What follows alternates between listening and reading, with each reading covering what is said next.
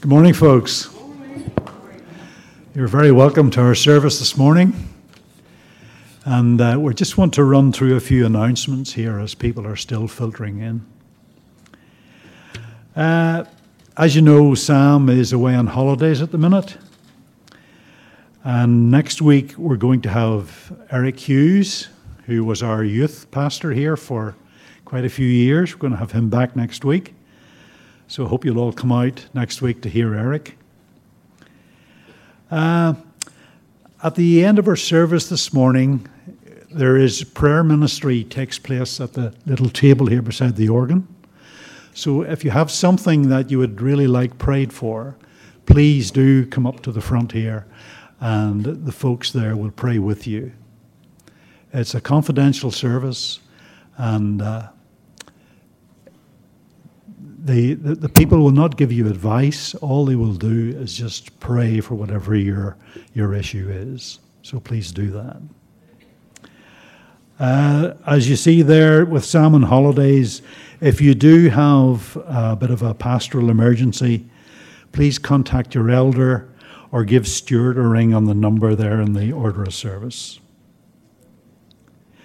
Number 4, the next Living Well meeting is going to be a garden party, which sounds very grand, down in Alan and Heather's home in Bray. There is one possible issue there in that is the same day as the air show in Bray. So if you're going to come, you might be better to leave a little bit earlier, just in case there's a lot of traffic. But hopefully there shouldn't be too many problems in reaching Alan and Heather's. And number 5 as well. We're still looking for volunteers to help clean the church during this month while Marcus and Aline are away on holidays. So if you can help out with that, please speak to Stuart.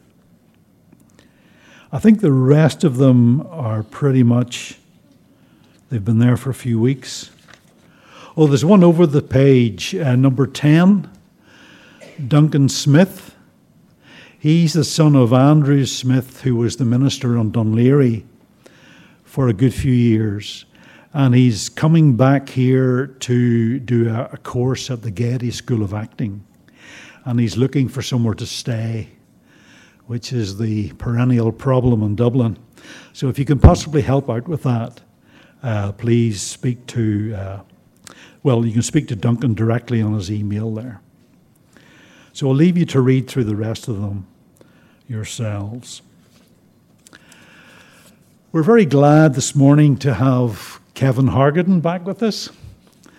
We've known Kevin for a long time. Kevin used to be an Irish mission worker like myself. And then he was a student for the ministry. And at present, he is the newly promoted manager of the Jesuit Centre for Faith and Justice. So congratulations for that, Kevin.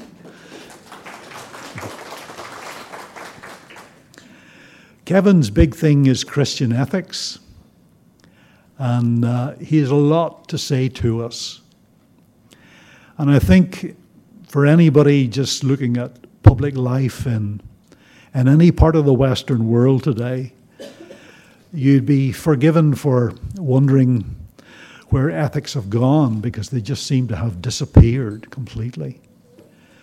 And I hope that this morning that you listen carefully to Kevin, because in Christian circles, a lot of the time we'll jump on the hot button topics, things that we get hot under the collar about tend to be things that don't affect us personally. But what Kevin talks about are things that affect all of us and are important for our Christian life. So I hope you'll really give Kevin a good hearing this morning. So I just want to invite Kevin now to come and lead us in worship. Thank you very much, David. That was a A very lovely introduction. I appreciate it a great deal. When I was an Irish mission worker, we used to get together. There were about 12 of us, and it was always a delight. David and I would end up probably in the corner chatting about the problems in the church and the world, setting everything to right. So it's great to be back here again, and great to see David again. And if you're a guest this morning, you should know that you're especially welcome, because every time I'm here as a guest, I'm made exceptionally welcome. We're going to begin our worship this morning in prayer, so let's pray together. God, our Father, you pour out the Spirit of grace and love. This morning, deliver us from cold hearts and wandering thoughts, so that with steady minds and with burning zeal, we may worship you in spirit and truth. Amen. Our first song is Come, Now is the Time to Worship.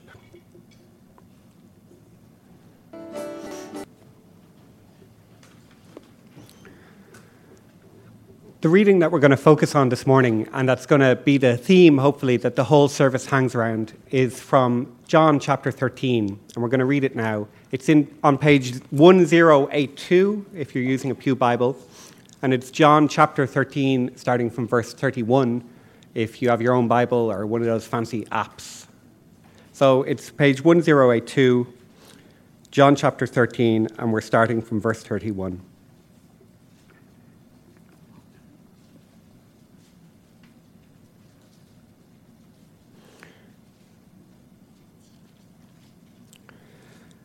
When Judas was gone, Jesus said, "Now is the Son of Man glorified, and God is glorified in him. If God is glorified in him, God will glorify the Son in himself, and will glorify him at once. My children, I will be with you only a little longer. You will look for me, and just as I told the Jews, so I tell you now, where I am going, you cannot come. A new command I give you. Love one another. As I have loved you, so you must love one another. By this, all men will know that you are my disciples, if you love one another." And this is the word of the Lord. Let us pray together. This is a prayer of confession, drawing on Psalm 25, so we can reflect on the past week that's gone. Take a moment in silence to listen to God and to talk to God about the week that has gone and to call on his mercy. So let's pray together. Lord, we praise you for your truth and your willingness to teach us. Be mindful of your mercy, O Lord, and of your steadfast love, for they have been from of old. Do not remember the sins of our youth or our transgressions. According to your steadfast love, remember us for your goodness' sake, O Lord. Good and upright is the Lord. Therefore, he instructs sinners in the way. For your name's sake, O Lord, pardon my guilt, for it is great. Turn to me. Be gracious to me, for I am lonely and afflicted. Relieve the troubles of my heart and bring me out of my distress. Consider my affliction and my trouble. Lord, forgive all my sins. Through Jesus Christ, my friends, forgiveness of your sins is proclaimed to you. In Christ we have redemption through his blood and the forgiveness of our trespasses according to the riches of his grace. We know we can call on him, who is able to do immeasurably more than all we ask or imagine, according to his power, which is at work within us. Amen. So we continue our praise with the song, "Lord, I Lift Your Name on High."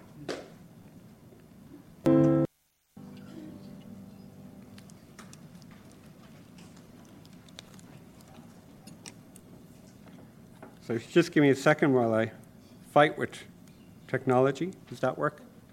Does that work now? Yeah, it does. Great. So, Stuart told me during the week, there'll only be like 2 or 3 kids. There's no point in preparing a kid's address. But, well, he of little faith, eh? In in my opinion, it's good to prepare a kids' address even if there aren't going to be any kids, because maybe it's because I'm a pretty crappy preacher, but most of the time people get more out of the kids' address than the sermon. But we'll let you decide that at the end of the service. It's summertime, and I have a question. Who has had reason to wear their pair of these? Hands up. Yeah? It hasn't been the best summer in Dublin. So have people gone on holidays wearing their flip-flops? Yes? And where particularly were you with your flip-flops? Sligo. Okay. Yeah. And the sun shone a little bit? And you went to the beach in flip-flops? And what happened to your feet?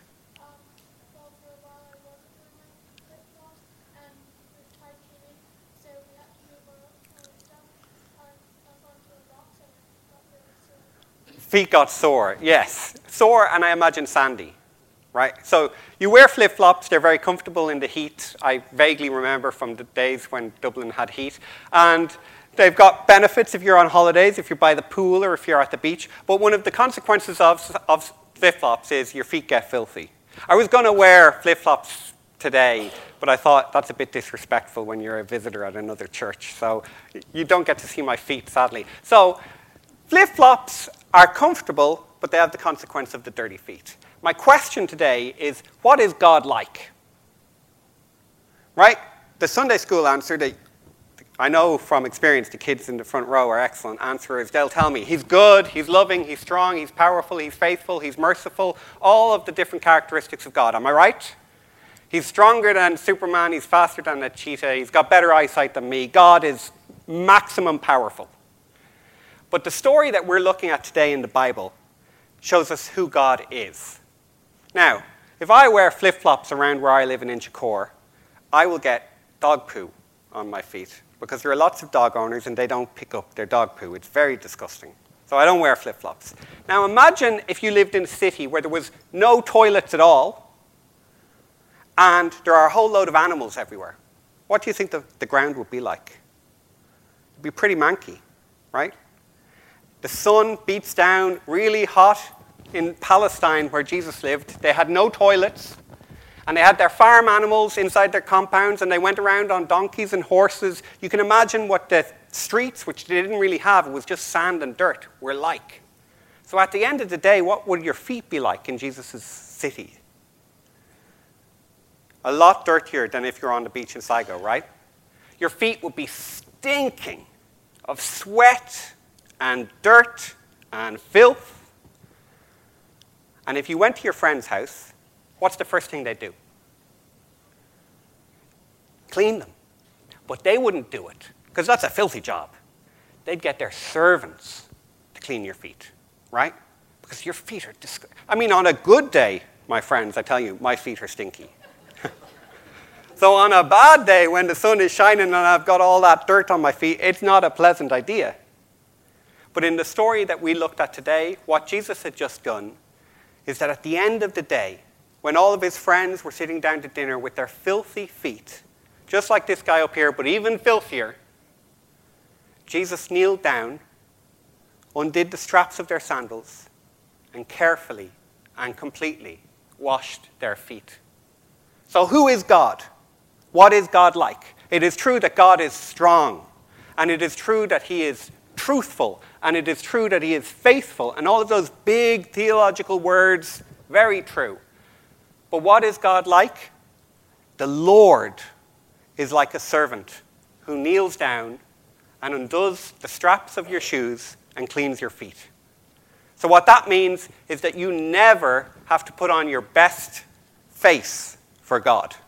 If I was going to meet Michael D. Higgins tomorrow, who's Michael D. Higgins? The President of Ireland. So if I was going to see Michael D. Higgins tomorrow, I'd put on my shirt, I probably wouldn't wear my trainers, I'd wear my proper shoes, I might put on a tie, I'd definitely get a haircut, right? I'd put on my best face to meet this very important person. But what we see in the Gospels is that God is the most important person in the world, and he is not someone you need to put on your best face for. You can lounge around in your pajamas, and he is happy to be with you. He is going to clean your feet because they're filthy, and he's going to take care of your sins as well. You don't have to put on any pretense with God. So who is God? What is he like? I want you always to think about all the true theological words, but also think about the dirty feet. All right? So let's pray together.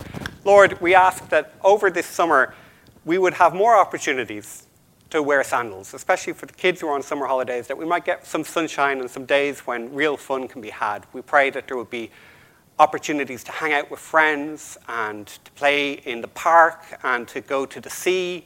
We pray for all of those good things. But much more deeply, Lord, we pray that you would grow our faith so that we would know that we don't have to pretend around you, that we don't have to be spotless around you. We come to you to get ourselves clean. We don't have to try and clean ourselves first, Lord. You know us as we are, and you accept us as we are, Lord. Thank you. Amen. So we're going to continue by singing a great song, Bless the Lord, O my soul. Thank you, guys. Since it's the summer months, there is a reduced children's program. So 3 to 8-year-olds are going out to Sunday Club, which I think is upstairs. Yes. And we have a creche downstairs. If you have a little one who needs space, you can go down. But I think the older kids are stuck with us. Upstairs, I'm told the creche is also upstairs. Stuart's giving me kind of that guy from the airport, who gives signals to the planes as they land. He's very effective there. So 3 to 8-year-olds can head on out, but they can stay if they want as well. And we're going to continue our service by looking more carefully at that passage in John chapter 13. So if you want to keep the text open, it's on page 1082 in the Pew Bibles.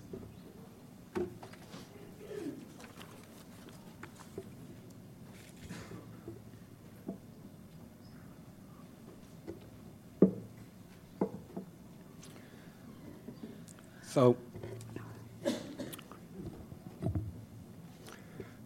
as David introduced me, you picked up, I'm sure, that as a job, I'm a theologian. So I spend all of my days sitting in a lovely, lovely room, reading great books, and occasionally I'm called out to write something or to speak to people. But for the most part, it's a beautiful life that I lead. And I spend all of my time asking interesting questions, or rather, I join with smarter people down through history who've asked those questions for us before. And one of the big questions in Christianity is, what is it all about? I know the Sunday school answer is Christianity is all about Christ, right? But in the living of Christianity, is it about right belief or is it about right action?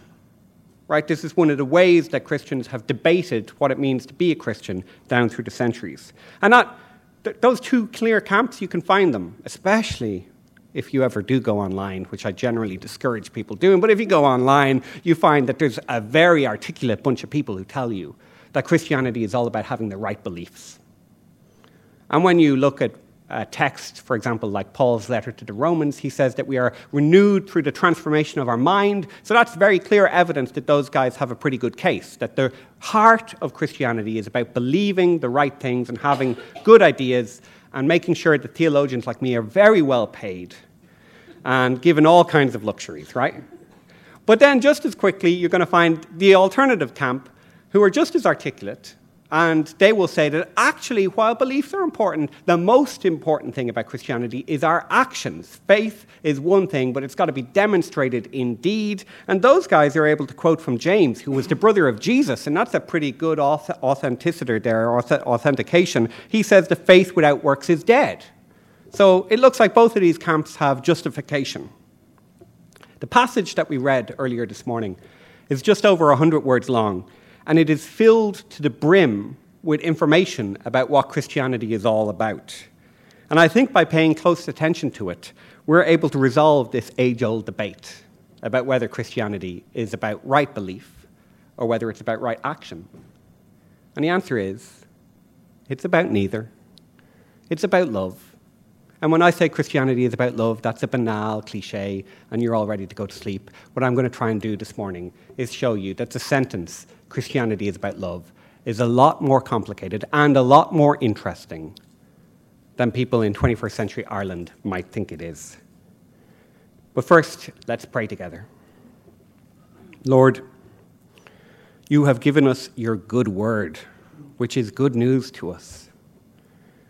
We need your help to hear it. Through your Spirit, rouse us from our slumber. Soften our hearts and sharpen our minds so that we will be able to hear from you as individuals and as a community how this text is good news for us. Speak to us, Lord, that we might hear. Amen. So the context for this passage is the famous foot washing scene. I am already deficient in my job. How's that? There we go. The famous foot washing scene.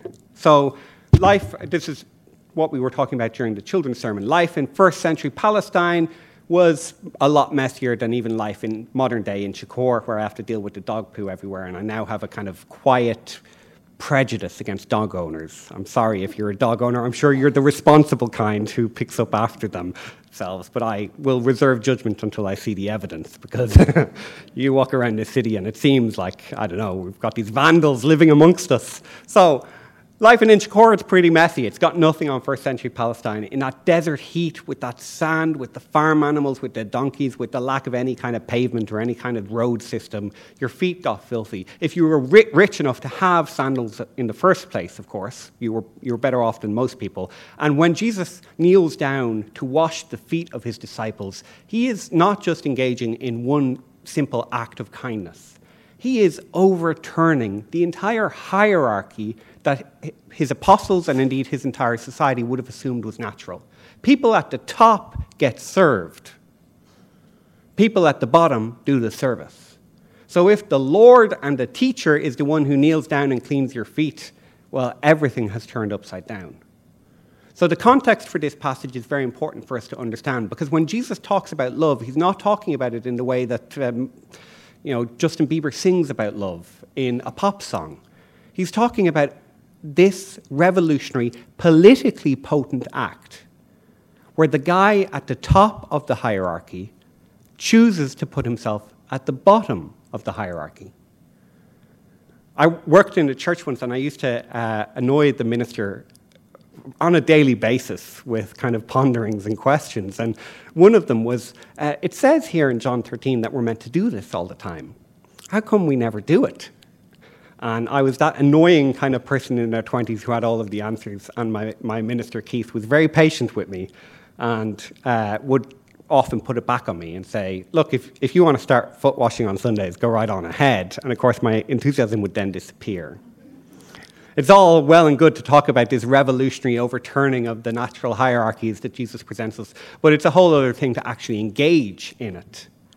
But I want to start this morning by suggesting that to the extent that we let these passages that Jesus gives us, these teachings that Jesus offers us, to the extent that we let them kind of fall off our agenda, that we say that was true for them but not for us, or that was metaphorical, or that was just incidental, to the extent that we don't pay attention to the clear instruction of our Lord here, we are neutering ourselves.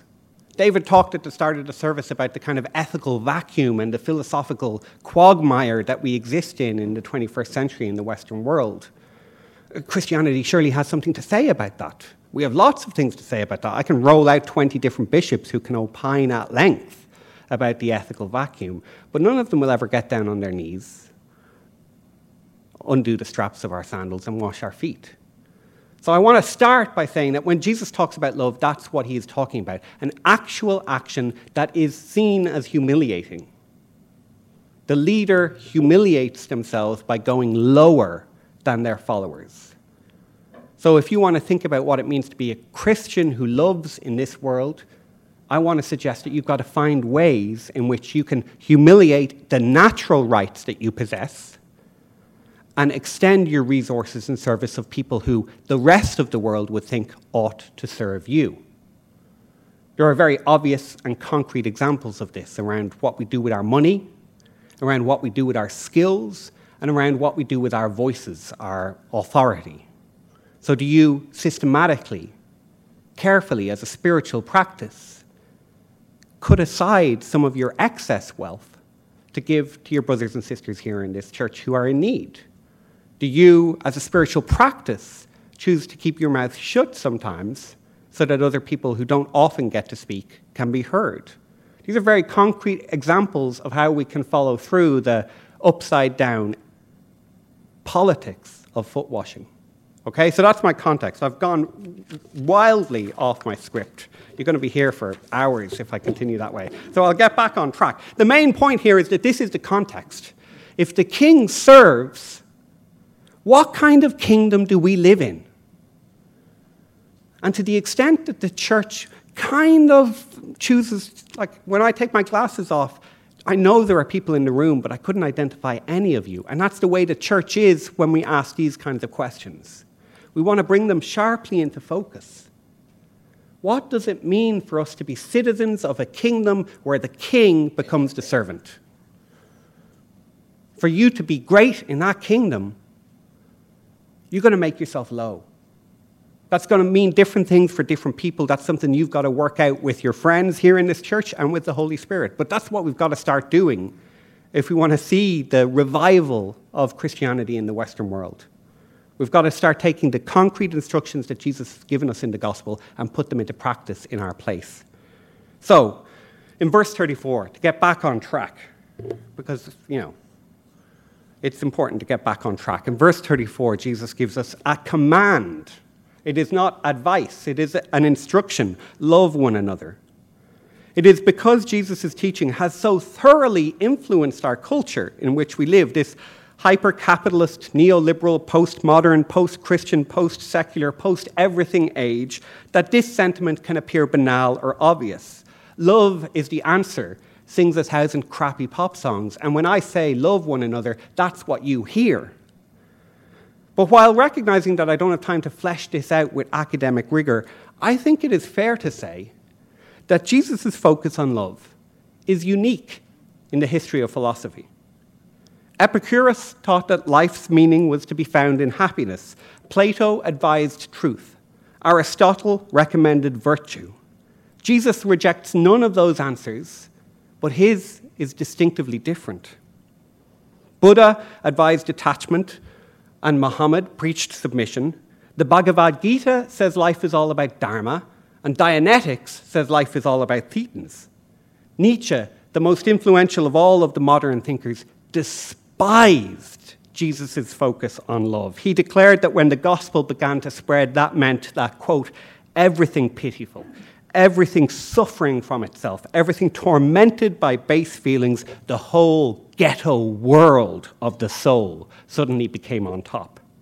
When Jesus says, love one another, I need you to consciously and carefully pause all of the cultural training that you have received all of your life that domesticates and dilutes this message, and hear these words again for the fresh and revolutionary proclamation that they are. Socrates could not arrive at them, and Confucius could not formulate them.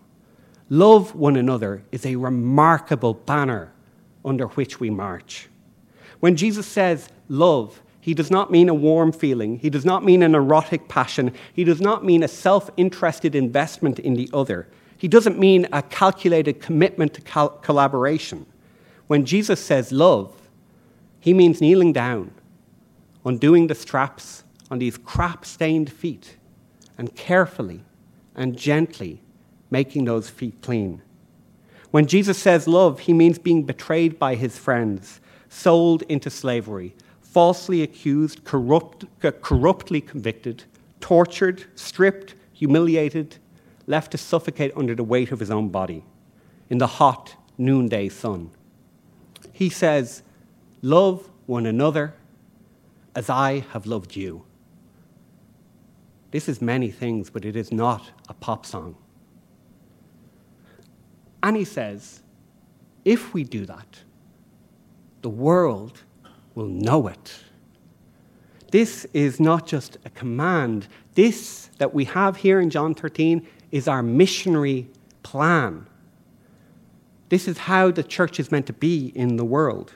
To the extent that the strong become weak, to strengthen the weak, to the extent that the clean become filthy, to bathe the exhausted, to the extent that the rich become poor, to enrich the impoverished, to that extent, the world will know us as his followers.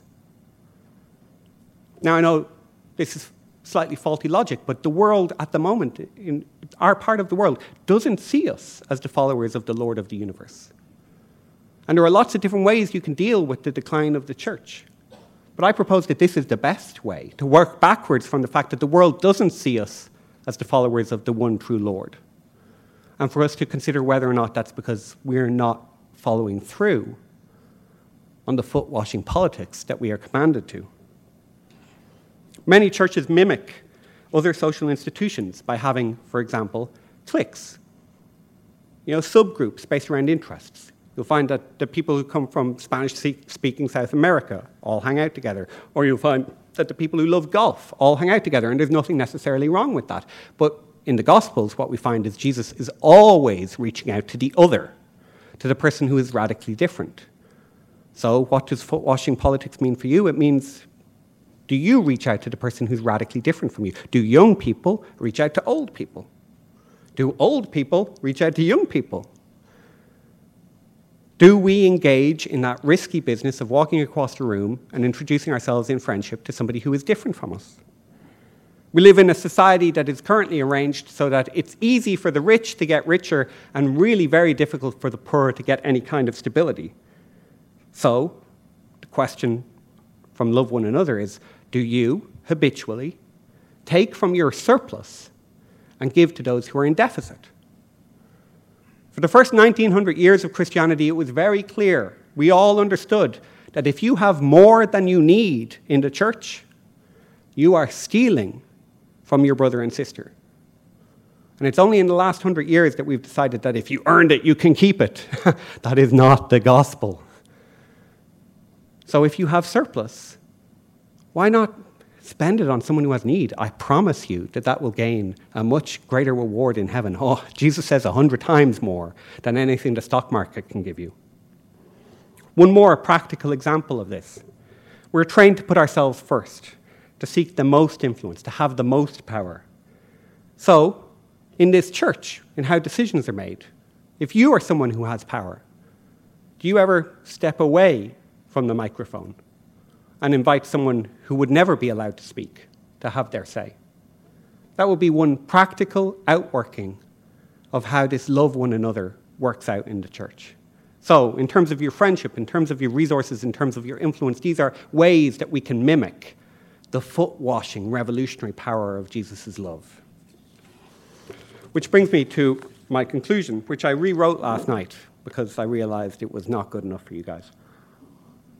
And when you rewrite something right beforehand, the one, like it's a scientific fact. This will definitely not be good enough for you guys, but we'll give it our best shot, right? So to go back to my first question, if love is the thing, what's more important, right actions or right beliefs? In a way, it's neither. It's not that your beliefs don't matter. I'm a theologian. I think they really matter. And it's not that your actions don't count. I run a social justice center. I think your actions really do count.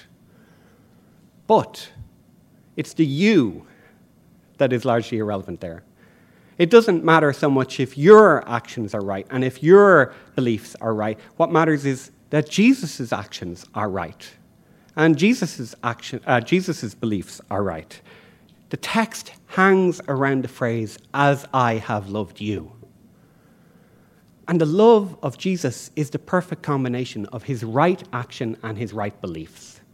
If you think about all of the saving acts of Jesus, we combine them together. Everything he did to save the world. We think of John chapter 3, verse 17.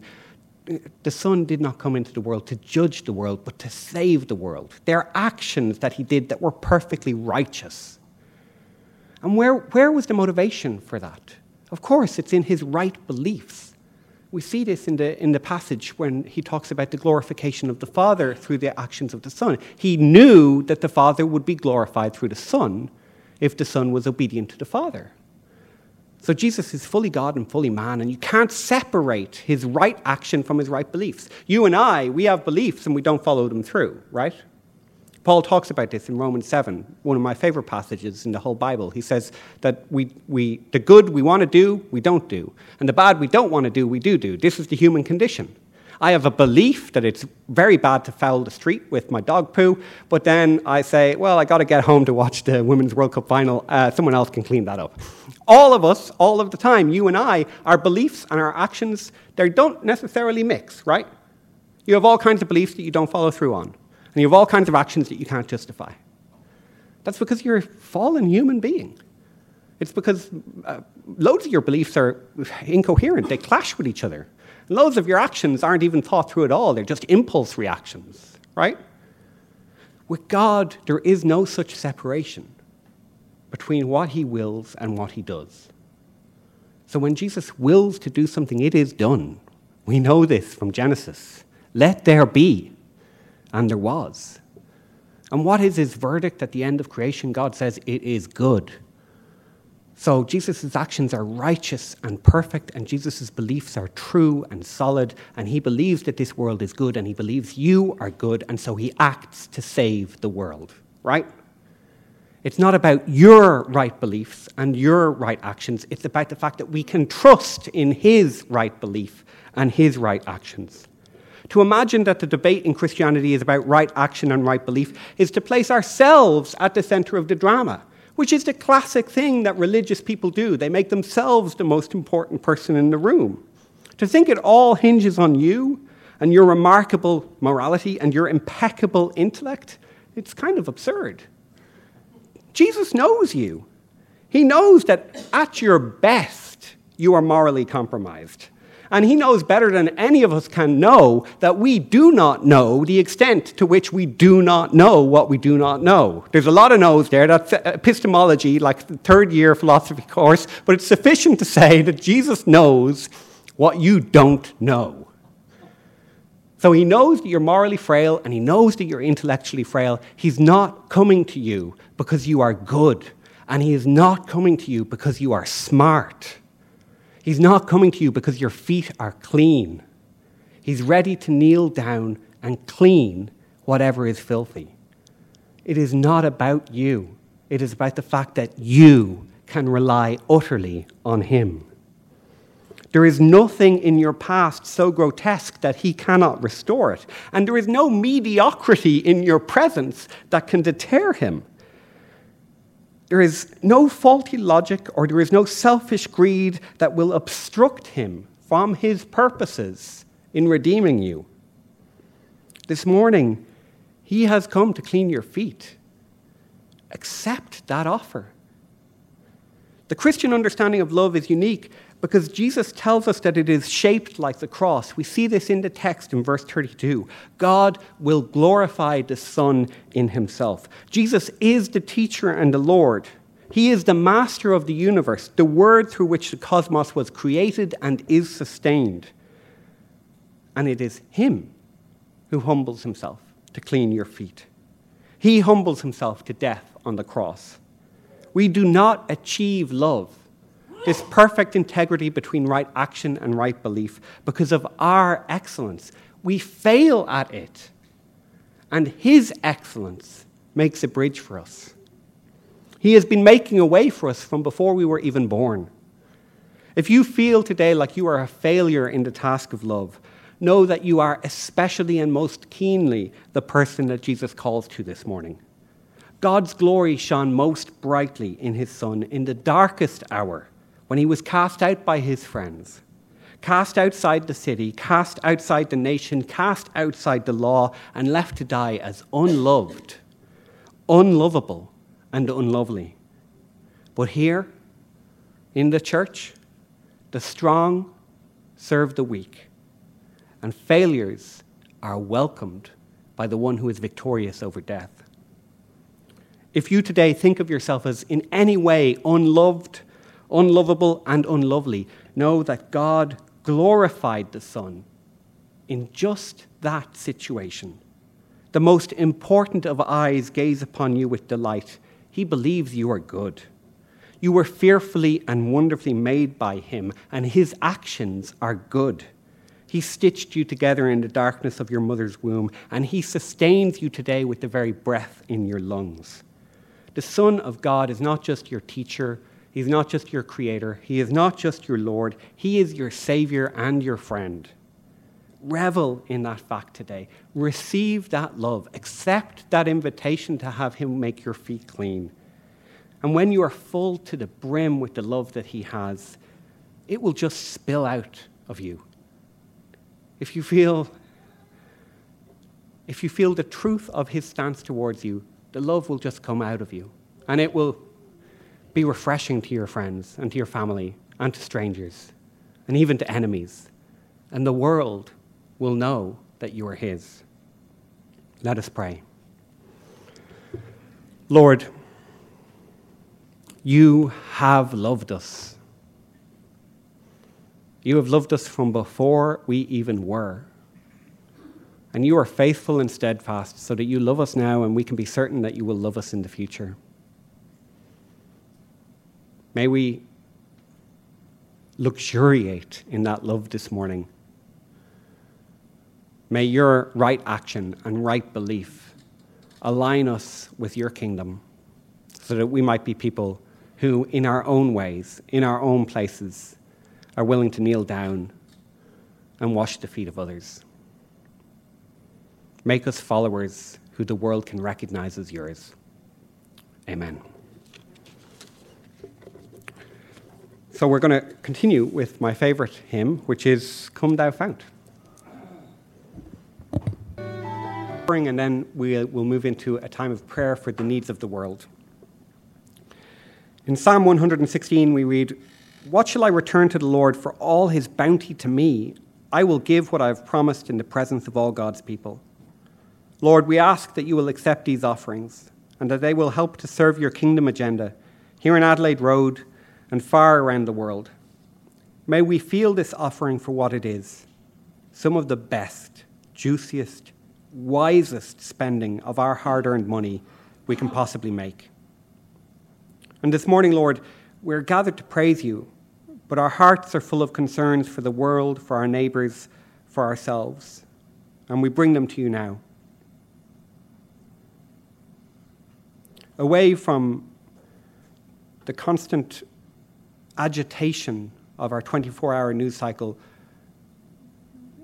it feels, Lord, in moments of clarity, as if the most important prayer for the world that we could possibly pray is to do with the world itself that you have given us to cultivate and to steward and to keep. In this age of climate breakdown and ecosystem breakdown, when there are signs all around us that our care has been deficient and that creatures that you have lovingly and delightedly created are going extinct left, right, and center, Lord, we pray for a change of our hearts. This is like in our sermon. We know that something is going very wrong, but very few of us are doing anything to change the ways that we are living. We don't even know where to begin, Lord. It's like we need a conversion of creation care. Lord, we pray that as Christians we would be people who would take seriously the command that you gave us right at the very beginning, to care for your earth. And Lord, closer to home in terms of questions that relate to this place, Ireland, we pray for the negotiations that are ongoing to do with Brexit. We pray that they would be resolved in a way that protects the economies and protects the political arrangements, but most of all, we pray that they would protect the peace in Northern Ireland. We thank you that, relatively speaking, the parade season was not too tumultuous. We pray that that would continue and that the fragile cessation of conflict that has held for a couple of decades in the north would not be put in danger by these political machinations taking place in London. We pray that the Irish and the British and the European negotiators would be wise and prudent. Give them the creativity and the courage to resolve this problem. And finally, Lord, closer again to home, here on the streets of Dublin, it's impossible to miss the hundreds of people who are sleeping rough, people who are living by tents in the canals, thousands of children living in hotels and B&Bs and the strangely named homeless hubs. We're in the midst of a massive housing crisis that doesn't just apply to the people who are homeless, but to people who are renting and people who are trying to buy. And Lord, the home is such a basic need, and how can a country that's so wealthy fail so catastrophically to offer it? So we pray for our political leaders, especially those who are in power, that they would, again, have a change of heart, and that the policies that they've pursued that clearly just don't work, Lord, that they would pursue a different plan. Whatever has to happen, Lord, so that the almost 4,000 children in this country who are homeless would find a home, and that the 10,000 people who are officially homeless, Lord, would have a place that they can rely on and call their own, where kids can see their parents cook and do their homework and have their friends over, all the basics that can be so easily taken for granted. Lord, we pray for wisdom in our leaders so that they would see the trauma that this creates, and creativity from our leaders, our civil servants, everybody involved, so that a real resolution would be achieved. Gracious God, accept all of these prayers offered in Jesus' name, and give us now the strength to wait patiently for the answers and to live faithfully in response to your call. Through Christ our Lord. Amen. Our closing hymn is Be Thou My Vision. If you're able to, please do stick around for tea and coffee, which is served downstairs after the service. It's served upstairs. Stuart, thank you very much. It's served upstairs. Please do stick around for tea and coffee. And our final hymn is Be Thou My Vision.